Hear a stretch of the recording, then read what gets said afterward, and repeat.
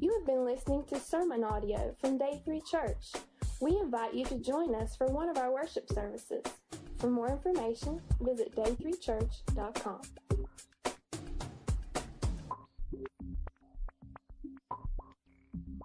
Good morning. We're doing a series that this week I felt led definitely will last through August. Was just going to be June and July, but it'll be next month also. And the series is entitled Jesus Said It. And kind of the premise of that is that Jesus, really, He said a lot. All the Bible is His Word because He's God in the flesh. But literally, some of the things that He said when He was here on the earth, I'm afraid sometimes we take it as good information. We take things that He says to us as informational when we need to allow His words to be transformational. We need to allow what He says to us to be more than just, well, that's nice, you know, Jesus said that, or knowing that it's something Jesus said, but we need to allow things that Jesus said to heavily influence and guide and instruct our lives. So that's what we've been doing all summer, looking at various things that Jesus said. The title of today's message is this: Jesus said, deny yourself or deny self. And listen to what He said in these verses in Matthew 16, verse 24 through 28. Then Jesus told His disciples, let me stop and I want you to really focus on that for a moment, because who He's talking to will be central to how we apply this later on in the message.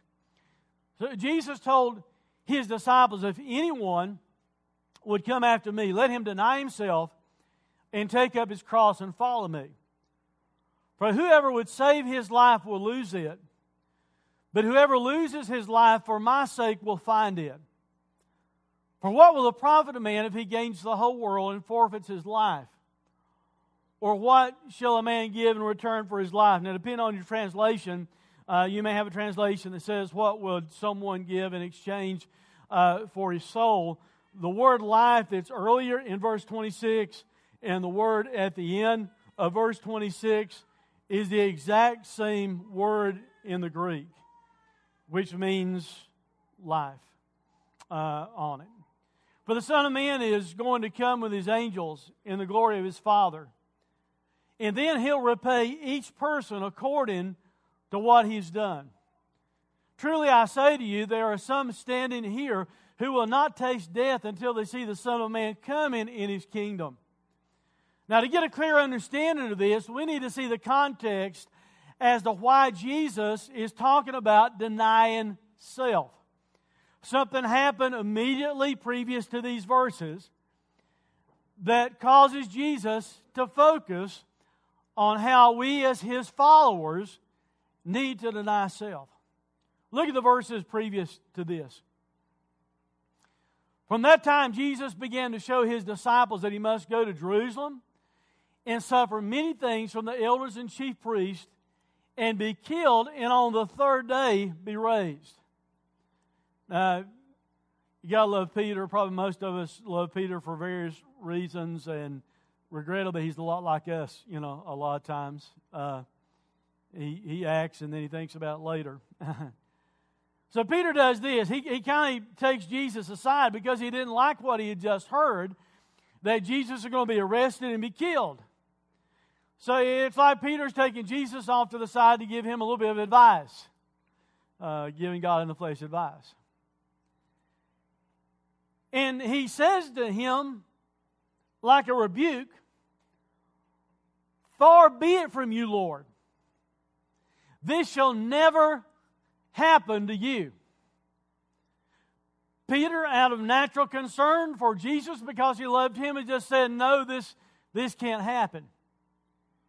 And the response that Jesus gives might blow us away, but it also sets the background as to why Jesus starts teaching the disciples about denying themselves. Because Jesus turned and He said to Peter, "Get behind me, Satan." You remember Him doing that one other time when Jesus was in the wilderness being tempted and Satan was trying to persuade Jesus to take a different path? See, Peter's guilty of doing the same thing. Sure, he's probably being used by Satan here, but he's guilty of trying to be a hindrance or a stumbling block to the very reason why Jesus came. And he says, you're a hindrance to me, for you're not setting your mind on the things of God, but on the things of man. So the reason Jesus starts talking then about denying yourself is because one of his disciples, Peter, had just told him, oh, you don't want to suffer. We don't like suffering. That's the wrong thing for you to think about. So Jesus, in essence, realizes he needs to get his disciples to clearly understand how necessary, how strategic it was that Jesus would come and suffer for our sins on the cross, because without that, we're lost without any hope. But also for him to teach his disciples how important it is for them to view in their own lives that they would deny themselves and put God's purposes ahead of their own purposes. Last week we talked about Jesus saying it costs to follow me. And we don't like that thought. We don't like that idea, because we kind of like just for, well, I'm following Jesus, so it's going to be a cakewalk, a rose garden, everything's going to be smooth and no problems. But if you'll read the Bible honestly, I don't think you'll see that is always the case with those that follow Jesus. And what we're talking about today is foundational to the cost issue. Because you see, if you and I don't have the attitude that we're willing to deny ourselves in order to follow Him, then we're not willing to pay the cost. Because we're focused on self instead of being focused upon what His will is. We're living our lives for ourselves instead of living our lives for what His purpose might be. That being said, in these verses, we're going to gain some images or pictures today of what it looks like to deny self, because that's literally what Jesus tells His disciples to do. And that means if you and I are a Christian, if you're a follower of Christ today, that means also it's applicable to your life, because He's telling us as disciples what we need to do. Here's our first image. Image number one is this. Denying self is seen in the image of following Jesus. I mean, these two things kind of, go hand in hand, feel like a glove. I'm not going to follow Jesus as I should, and you'll not follow Jesus as you should unless you're denying yourself. Because apart from us having the willingness to deny self and put Him first, then we'll be living our lives for our own purposes, for ourselves, as opposed to living our lives for Him. So an image of self-denial is simply seen in the fact that you're following Jesus. The fact that you're following Jesus means that He's more important than what you want. What His will is for your life is more important than your will for your life. Look what verse 24 tells us. Then Jesus told His disciples, once again, He's talking to those that were following Him. And He tells them, if anyone would come after me, let him deny himself and take up his cross and follow me. That phrase there, if anyone, is a compound Greek word. It's two words in our English Bibles, but it's really one word in the Greek. And the first part of the word literally means that there's a condition that's taking place. There's a condition that will take place. If we're really going to follow Him, taking up the cross means dying to ourselves and bearing His reproach. And there's a condition that will take place. Denying self is a requirement for truly following Jesus. Denying self, to begin with, is a requirement for truly following Jesus. Like I said, it goes hand in hand.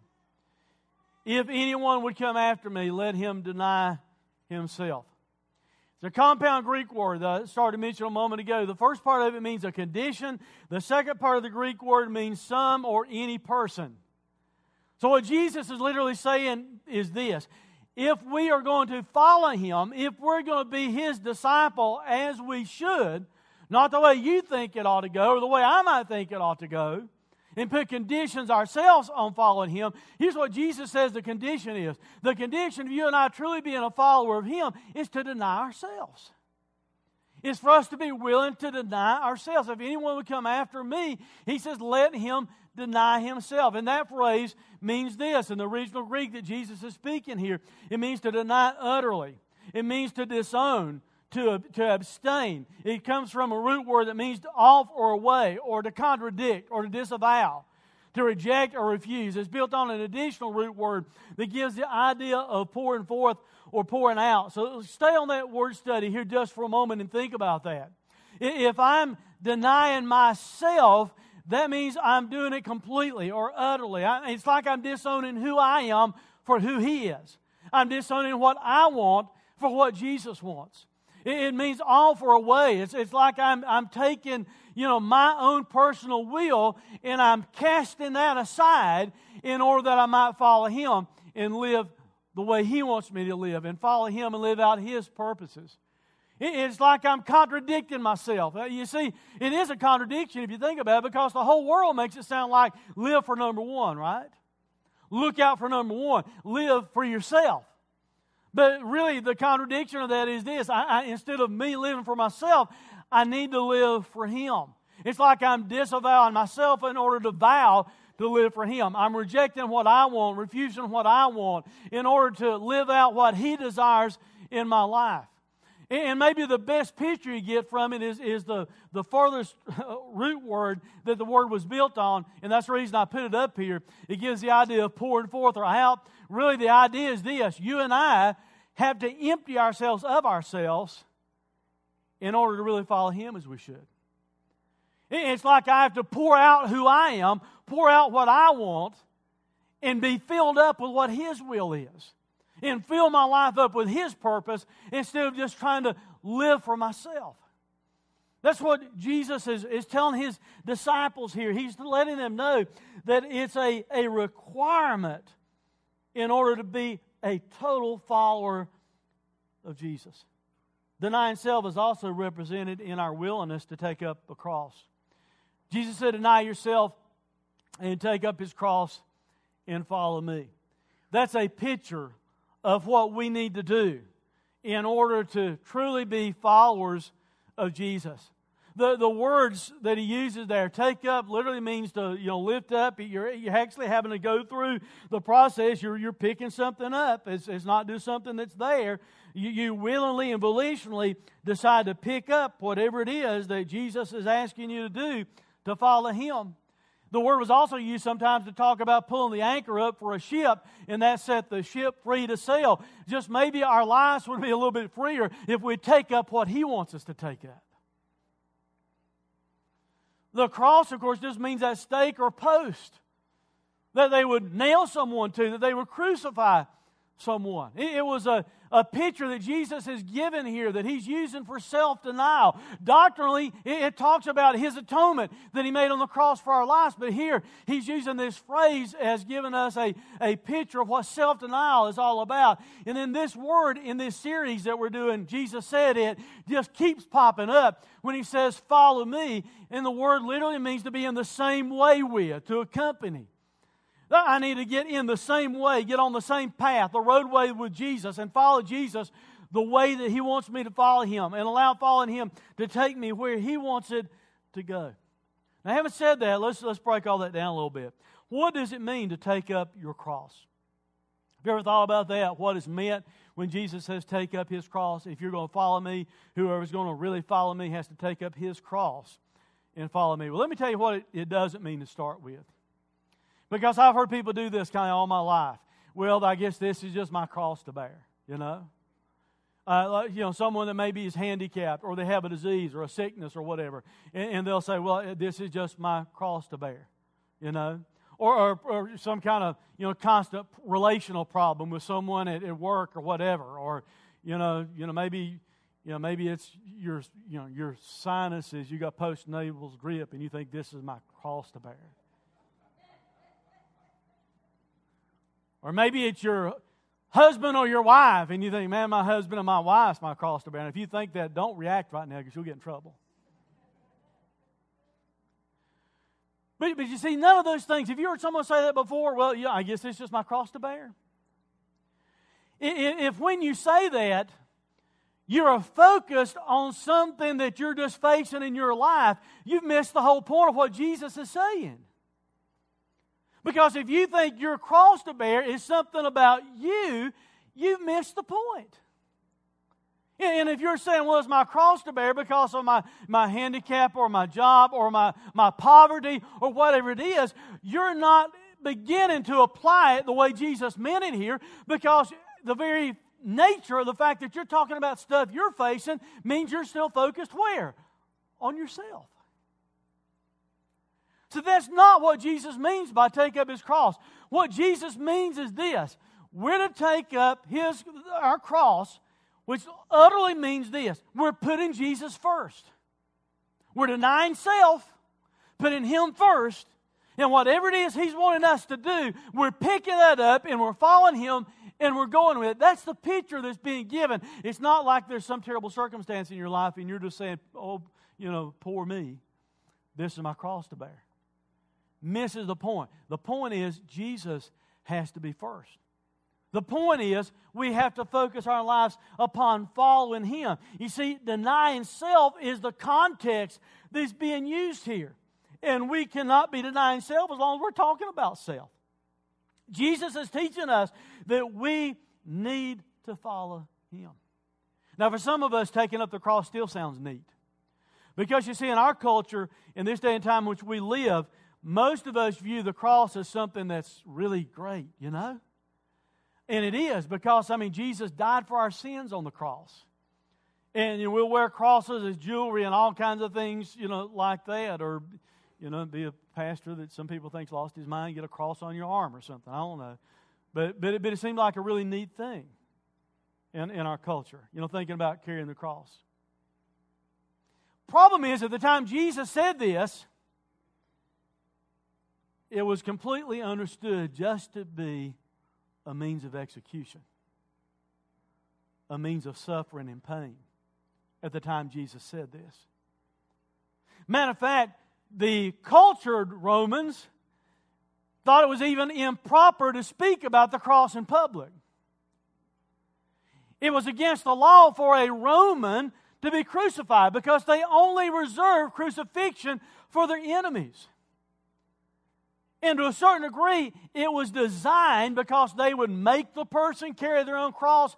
It was designed to show that no matter how rebellious they'd been, how many laws they'd broken, how much they hated the Roman government or anything else, in that moment in their life, they're being submissive to the Roman government because they're forced to carry their own cross to their execution. So just maybe the image that Jesus has given us is really this. You and I taking up our cross is a picture of you and I being submissive to Jesus. We're being submissive to His will. Just like a person was submissive to the Roman authority when they're carrying their own cross, the fact that you and I take up a cross and follow Jesus is a sign that we are submissive to His authority over our lives. I think that's kind of central in what He's talking about here, is He's telling us that we need to take up a cross. Something else about taking up a cross you need to recognize, and that's this. You can't take up a cross for somebody else. Jesus said, if anyone come after me, let that person, let that individual take up the cross. I cannot take up whatever cross it is that He's calling you to and carry it for you. You can't take up whatever cross that He's calling me to, whatever it is, and you carry it for me. Now, are we supposed to be concerned for each other, love each other, care for each other? You bet we are. The New Testament is filled with places that because we're in community with each other, fellow believers, we're supposed to be transparent and share with each other and pray for each other and understand what other people are going through. That's all in the New Testament. But that still does not mean that I can take your place and do what God's called you to do, and you can't take my place and do what God's called me to do.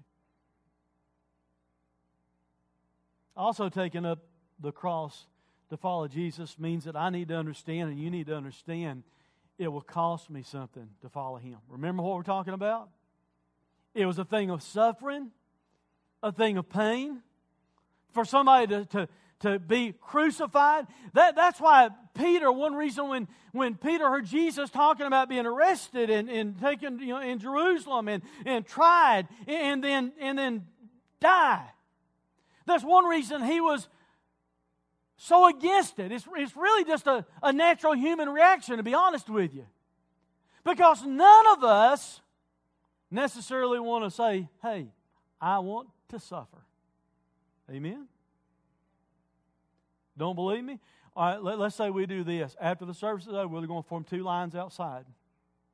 One line, if you get in that one line, we're going to give you a spa day somewhere, and they're going to pamper you and take care of you and everything else. The other line, if you get in that, we're going to flog you, beat you, and nail you to a cross. Which line are you going to get in? So our human nature is all here. Yeah, I'm going to the spa. Some of the guys are thinking, I ain't going to no spa. Well, we said we'd give you NASCAR tickets or something, you know. But you get the point.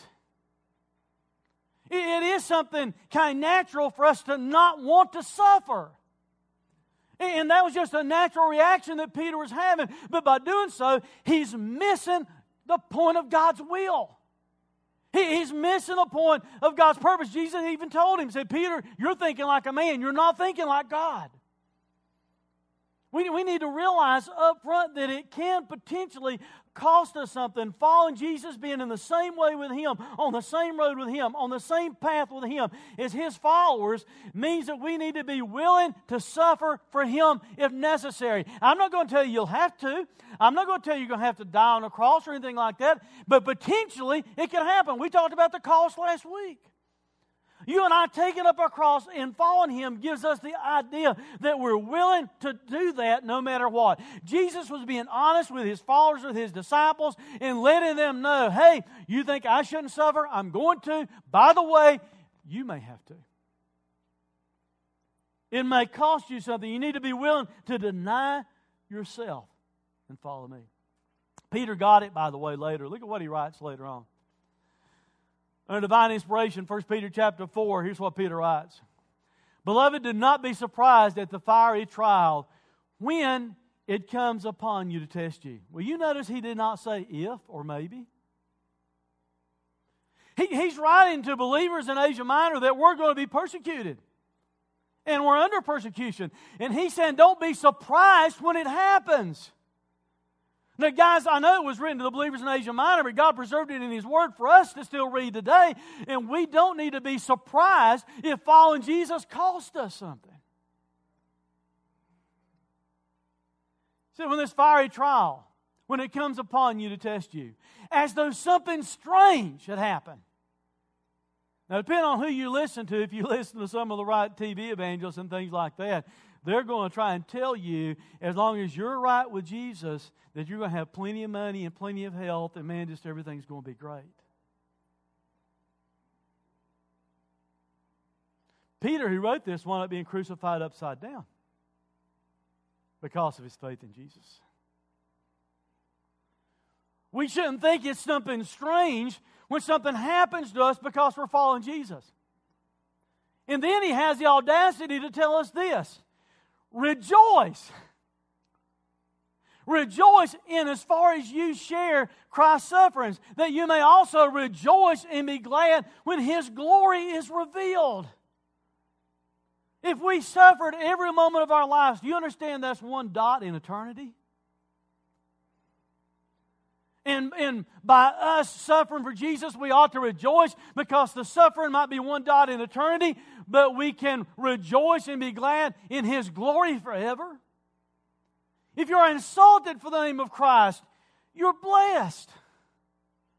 But in our flesh, we want to do this. If somebody puts us down because we're a Christian, we kind of, come here and I'll show you.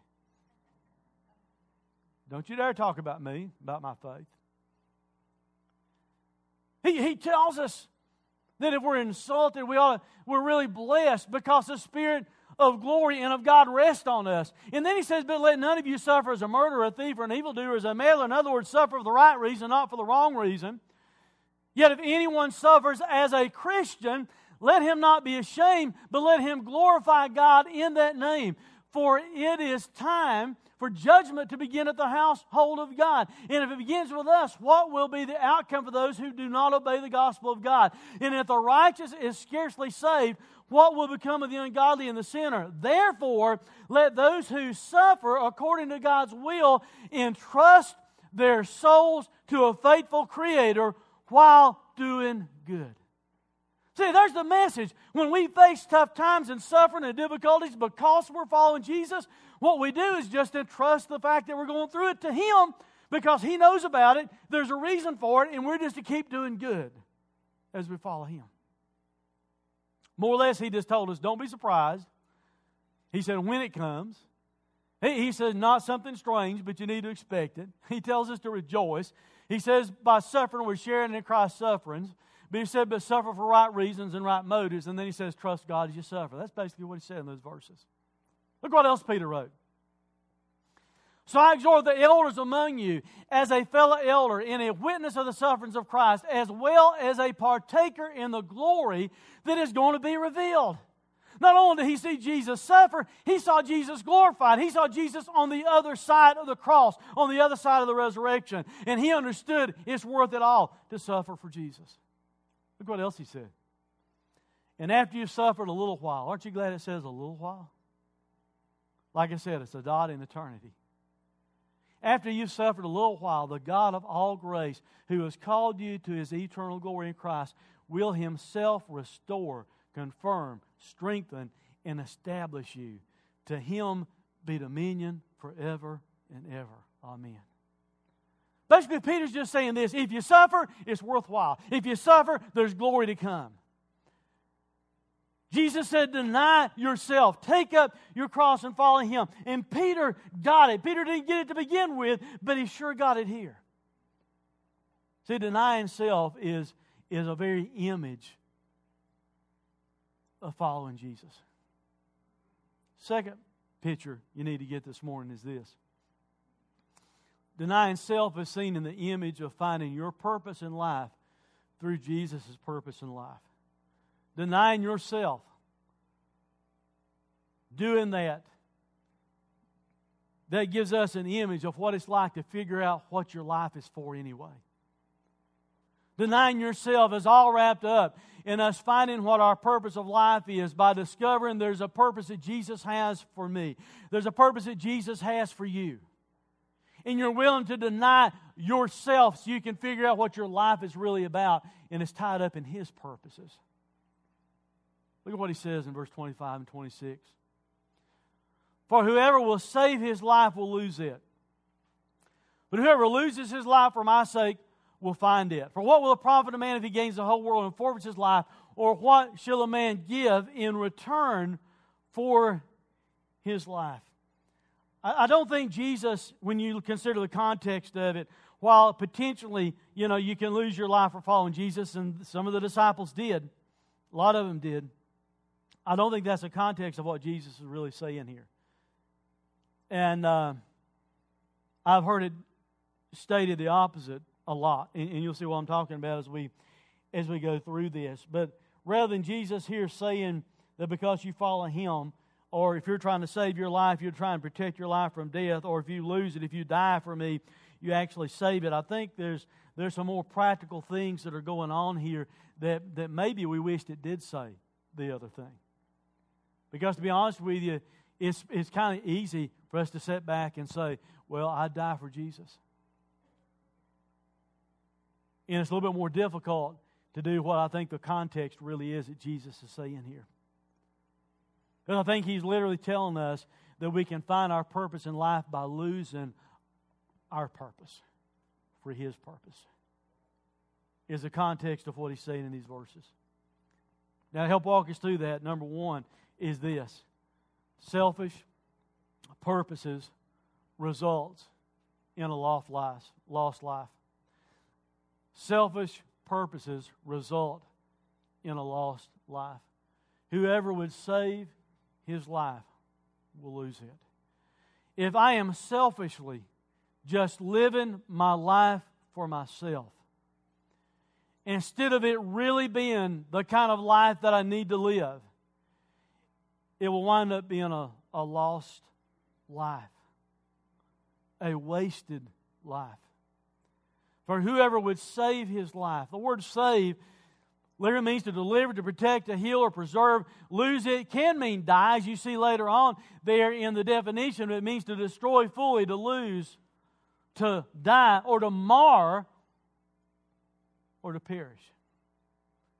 And I think what Jesus is literally telling us here as He talked to His disciples is that a life only lived for self is a lost life because it doesn't have eternal value. See why I said it would be easier for us just to say, well, I die for Jesus? I mean, if you try and save yourself from death, then you'll really lose your life, if you're not following Jesus to that degree, or if you lose your life for Jesus, if you literally die for Him, then your life will be saved. You understand, I don't go to heaven based upon whether I live or die for Jesus. Me just dying doesn't get me to heaven, even though I said I'm dying for Jesus. The only thing that gets me to heaven is to quit trusting in myself and to depend totally in the finished, forever finished work of Jesus on the cross when He died for my sins.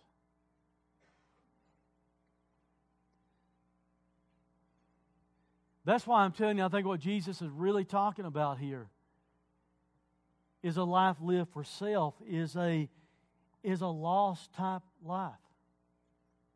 If I'm more concerned about what I want, if I'm more concerned about my hobbies, if I'm more concerned about how I want, about the stuff in life I want to gain, if I'm more concerned about just chasing the American dream, if I'm more concerned about using all my time the way I want to use my time, or my talents the way I want to use my talents, in essence, by me trying to preserve what I want, by trying to save what I want in life, in my life, I ultimately lose it because there's no eternal value in it. That's why I'm telling you. See, I kind of wish, and you probably wish right now too, that the message was, well, if I die for Jesus, then I'll die if I have to for Him. It's easy for us to say that. See, Jesus, the context is He's talking to His disciples about denying themselves. The tough message here is this: you and I, as the followers of Christ, are to deny ourselves, and that means we're living a life that He wants. Instead of trying to preserve the life that I want, I need to live the life that He wants, so it will not be a lost life. And that's what selfish living does. It just causes us to waste our lives. One of the way application I want to make from that is this, and this is not the main application, but I really feel like I need to make it here. If you're trying to save your life spiritually, in other words, if you're trying to save yourself by yourself, you're destroying your life because it can't happen. There's no way you can save your life yourself. It's only through Jesus. A selfish life will be a lost life. But Jesus' purposes result in this. Instead of living a selfish life that results in a lost life, living our lives for the purposes of Jesus results in a found life. But whoever loses his life for my sake will find it. Now understand, if somebody has so much faith that they're willing to die for Jesus, they should. But like I said, that might be pretty distant for us, and I don't think that's the immediate context Jesus was teaching. I think Jesus was teaching this: if I really want to preserve life, the kind of life that I should live, then I have to live for Jesus' purposes and not my own. Whoever loses, fully destroys, die, mars, or perish, same word we saw a minute ago, his life for Jesus' sake, on account of Him, because of following Him. He said, for my sake, for the sake of me, will find it. And the word means to find, obtain, perceive, see, get. The context that Jesus is saying here is He talks about denying self. has a more practical application than just saying, if I die for Jesus. I think there's an application here that Jesus means for His disciples, and He means for us today that we totally miss a lot of times, and that is simply this. I need to live for His purposes and not my own purposes, and when I do that, I will see, I will get, I will understand what my life is about to begin with.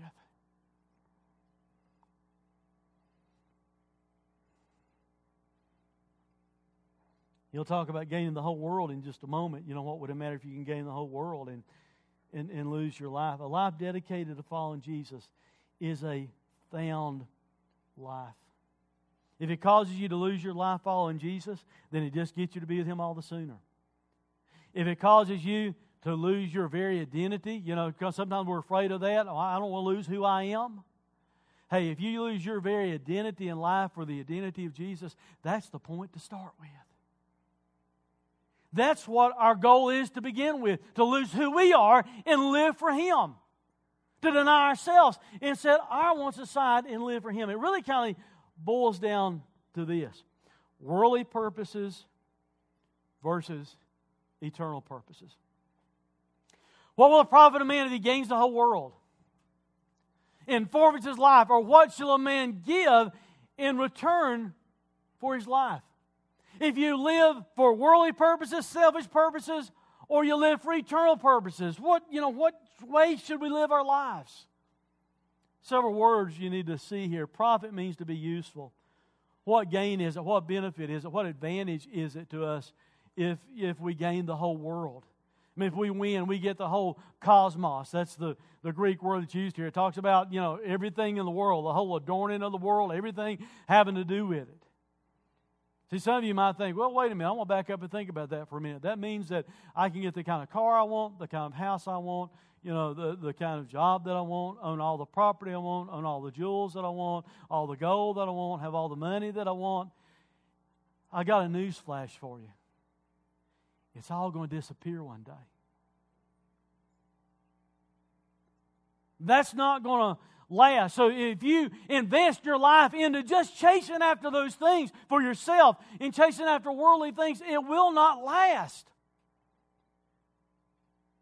Jesus said that type of life is forfeiting. They're injuring. They're experiencing detriment. They're casting or throwing away. They're suffering loss to what their life could really be about. The context that many times we have heard that used in is something like this. Well, if you gain the whole world and yet you die and go to hell, what would you be willing to give in exchange for your soul so you can get out of hell? Have you heard that context before? You've heard that? Okay. Now here, I'm going to spoil a little bit of that. Although that's true, I think if someone is in hell and they've completely rejected Jesus, they'd probably be willing to give a whole lot to get out. But that's not the context of what Jesus is saying here. Who is He talking to? His disciples. He's talking to people that are following Him. He's not talking to people that have rejected Him. That's why I'm saying I don't think the context means if you have died, lost, and you wind up in hell, what would you give to get out of hell? I don't think that's the context. I think the context of what Jesus is saying here is this. As a follower of me, if you've lived your life selfishly for yourself, and then one day in heaven you realize how you've blown it, you've realized all the reward that you have missed, you realize that you missed living a life of eternal value, what would you give then? Do you get a second chance to live your life the way Jesus would want you to? See, He's talking to disciples. If you're a follower of Christ, you're not going to hell. But you can't live your life in a way that you've wasted your life and then get out in eternity and think, my God, I should have lived more for Him. What would I do if I could back up and do it again? I'll be honest with you, I think that's the tougher message because it gets to where we live at, as believers right now. Because I'm afraid, regrettably, most people are living their lives for themselves. I'm afraid even the majority of people that show up at church on Sunday are living their lives for themselves, more than they're concerned about living their lives for the purposes of Jesus. I'm 55. About the time I turned 50, about 5 years ago, I kind of got a little bit of a wake-up call in that. Could probably use another one every day. But I started thinking about, and by the averages, I've lived more than half of my life. And then I stopped and started thinking about wasted opportunities and wasted time and choices made to live ways that wouldn't honor Jesus. I became a Christian in the 7th grade. And I thought, as I evaluated through that, God, I wished I could back up to about 18 or 12 or whatever. Being on this side of how old I am and how much life I have left, I wish I could back up and do it all again.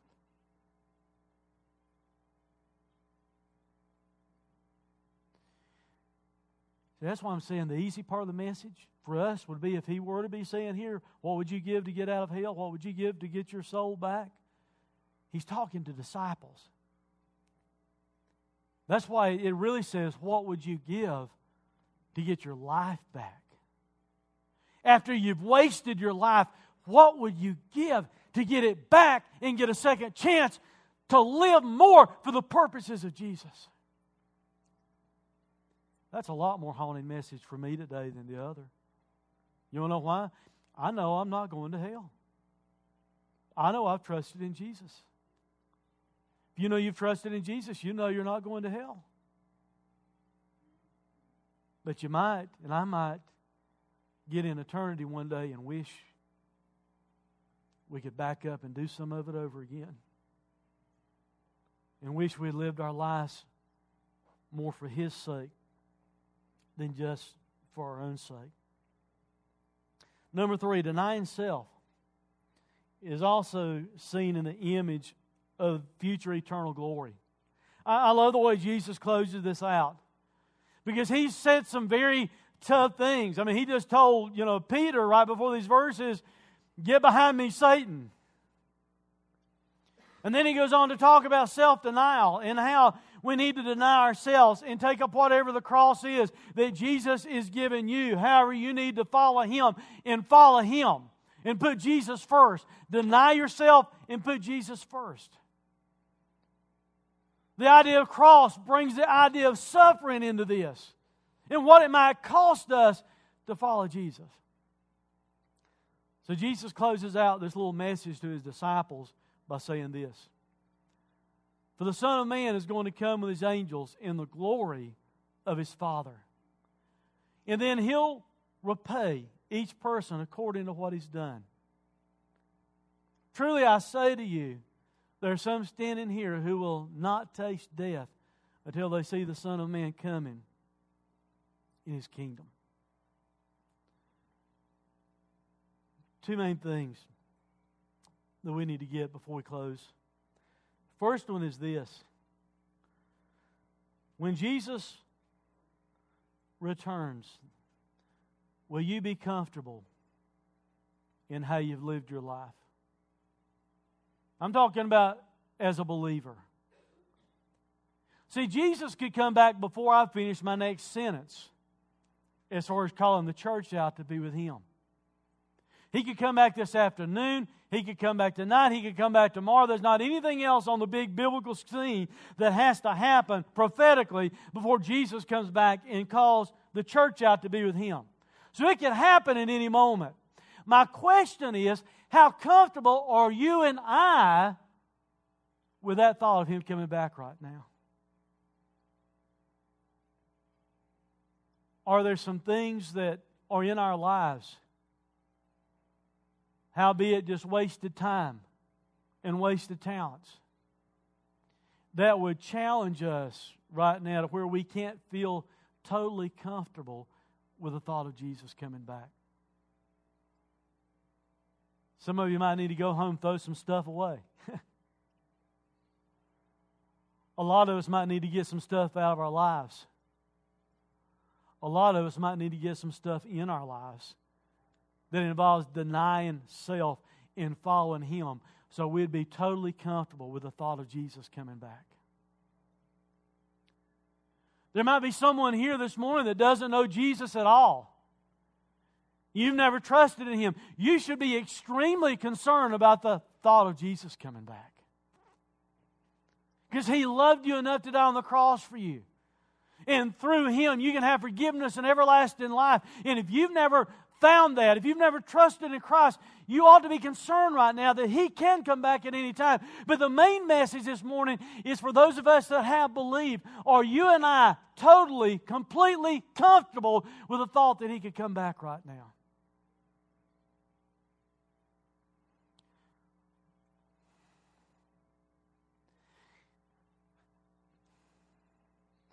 I long to see Him face to face. But at the same time, if I'm honest with you, as I hope you'll be honest with me and with God this morning, I can't tell you that I'm totally comfortable with the thought of Him coming back right now. Because just maybe I need to be denying myself more and following Him more. Second thing I want you to get out of what Jesus says here is this. When Jesus returns, denying self will be fully worthwhile. No matter what it has cost you, no matter what you face, by denying self and following Him, no matter what, what the circumstances might be, how you've been hurt, even if you lose your life, whatever the cost is, whatever is involved in you denying yourself and taking up a cross and following Him, it will be fully worthwhile one day, because when He comes back, He's going to repay each person according to what he has done. That has nothing to do with salvation. You're not saved by works. You're saved by the finished work of Jesus. But one day when He comes back, based upon our denial of self, based upon what we've done for Him, He's bringing rewards with us to give us for all eternity. He's bringing them with Him. And that ought to thrill us and make us understand it's worthwhile to deny yourself and follow Him. No matter what it costs, it's worthwhile in all eternity. I already said it a couple of times. No matter what you face in this life, if you live to be 120 years in this life and you face difficulty every day of your life from following Jesus, that is a small blip on eternity. And when He comes back, He's bringing rewards that will last forever and ever and ever. Then He said this, I say to you, there's some standing here who will not taste death until they see the Son of Man coming in His kingdom. A lot of people have a problem with that verse. I've even seen liberal commentators before to say things, well, Jesus must not really know what He's talking about, because all the disciples are now dead and He's not come back. You see, that's not what He's saying. He said, some of you are standing here that will not taste death until they see the Son of Man coming in His kingdom. Look at Matthew 17. You want to know what happens right on the heels of Jesus giving this message about being worthwhile to deny yourself and live for Him? Jesus takes Peter, the one who said, oh no, you don't want to suffer. We don't want this to happen to you. And that's why Jesus gave this message on denial to His disciples. He takes Peter, James, and John up on a mountain. We call it the Mount of Transfiguration. And while they are there, Jesus is transformed, and they see Jesus in all of His glory. Matter of fact, Moses and Elijah's up there also. Peter sticks his foot in his mouth again. He says, man, this is great. We need to build a temple up here. One to Jesus, one to Moses, one to Elijah. And God shut that up real quick. And He took them out of the way to where they could not see Elijah and Moses. And He said, this is my Son. This is who you hear.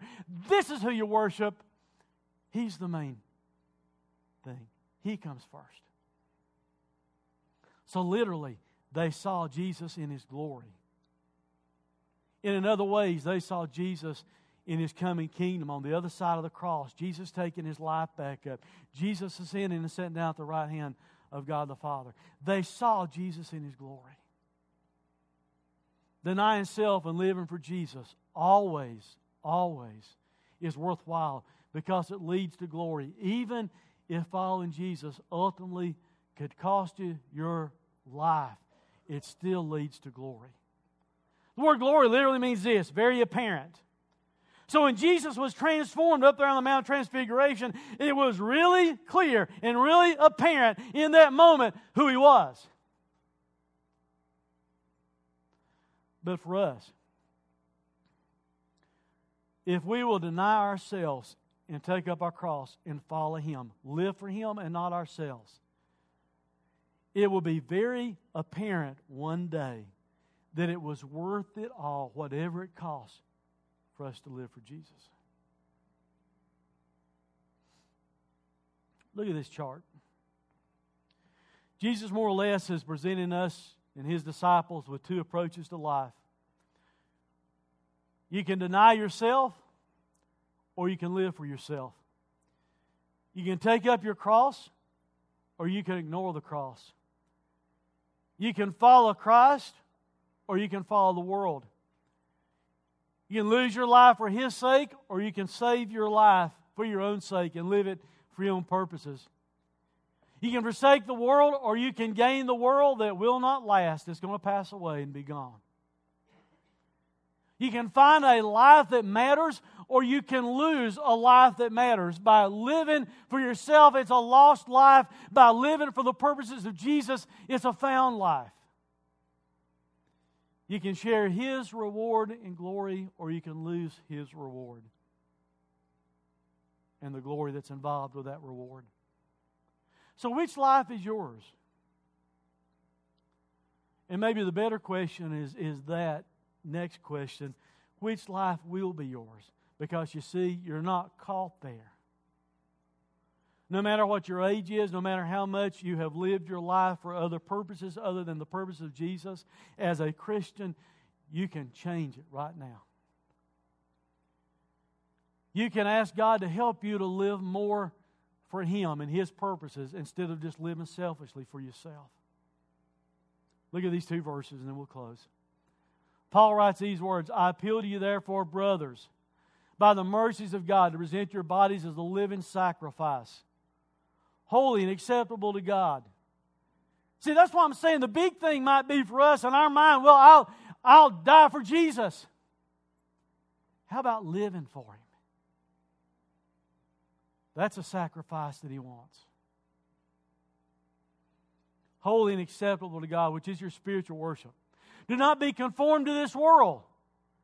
Don't be living like all the world. Deny yourself. The world tells you live for number one. Look out for number one. Go for the gusto. Deny yourself, but be transformed by the renewing of your mind, that by testing you may discern what is the will of God, what is good and acceptable and perfect. In other words, how we should live instead of living for the world. St. Paul, that was inspired to write those words, wrote this. I've been crucified with Christ. Paul said, I'm already dead, so how can I be living for myself? Why should I live for myself? I've been crucified with Christ. It's no longer I who live. I'm not living my life for myself, is what Paul is saying. But I'm living my life for Christ, and that Christ who lives in me. And the life I now live in the flesh, I live by faith in the Son of God who loved me and gave Himself for me. If He paid the price, the cost for us, we ought to be willing to pay the price and the cost of denying ourselves and taking up whatever it is, that's the cross that He wants us to take up and follow Him. Let's pray.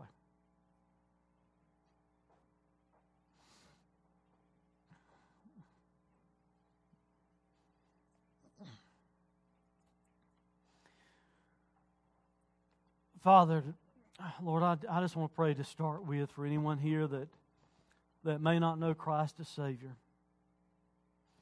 Lord, I pray right now you'll burden them and concern them for the fact that they've never trusted in Christ. Burden them with the thought that He could come back at any moment. Help them right now just to admit to you that they've sinned, they can't save themselves, and to believe completely and fully in the finished work of Jesus on the cross. That through His sacrifice, His blood that was shed for our sins, we can be forgiven and have everlasting life.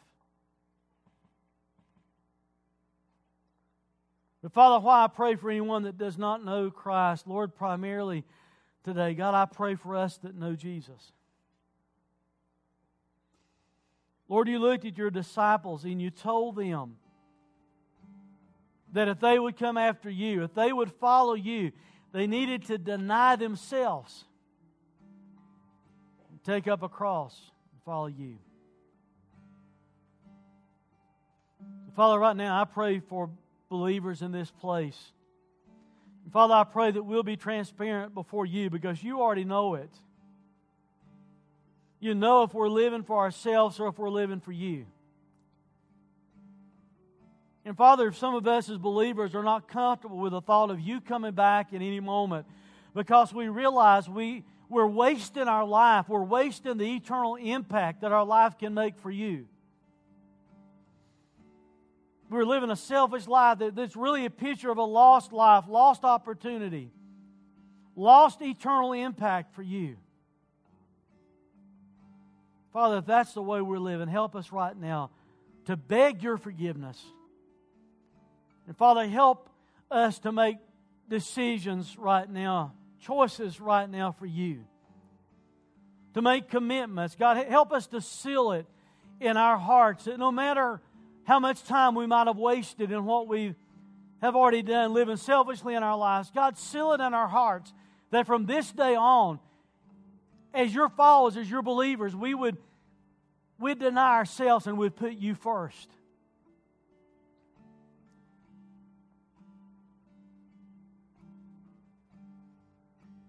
We thank you, Father, that Jesus lets us know it'll be worth it all one day. No matter the cost, no matter the pain. No matter what's involved in us denying self. He's coming one day with an eternal reward. Father, we thank you and we long to see Him one day. But Father, between now and then, help us to have found lives. Help us to live the kind of lives that's for your purpose and for your will. For it's in Jesus' name. Amen. As the band plays, if you do not know Christ as your Savior, why put it off another day? Why take that kind of risk? He's coming back one day, and if you're very uncomfortable with that because you don't know Jesus, and maybe you've still got questions or whatever, we've got other people here besides myself that would love to spend some time with you and talk to you after the service to help you more understand what it means to trust in Christ. So if you don't know Him, why pass up an opportunity to know Him? If you feel Him drawing you to Himself. But once again, as it's been mostly in this series, man, Jesus said a lot to His followers that we need to pay attention to. And not because I know everything about you, but more because I know everything about me and human nature. I dare say a lot of us today are really uncomfortable with the thought of Jesus coming back and the fact that we've wasted a lot of time and wasted a lot of opportunity and wasted a lot of talent that He's given us, and we've not lived for Him. So it's like we're losing life, we're losing potential, we're losing the chance to make an eternal impact. If that's where you are, why not come as a band plays as a believer and maybe just kneel and pray and say, God, forgive me, God, help me from this point on, as best as I can, as best as you empower me, God, help me to put you first and live for you. Please stand as band plays. You are listening to sermon audio from Day 3 Church. If you have any questions about God, faith, or our church, email us at info@day3church.com. And for more information, find us on the web at day3church.com.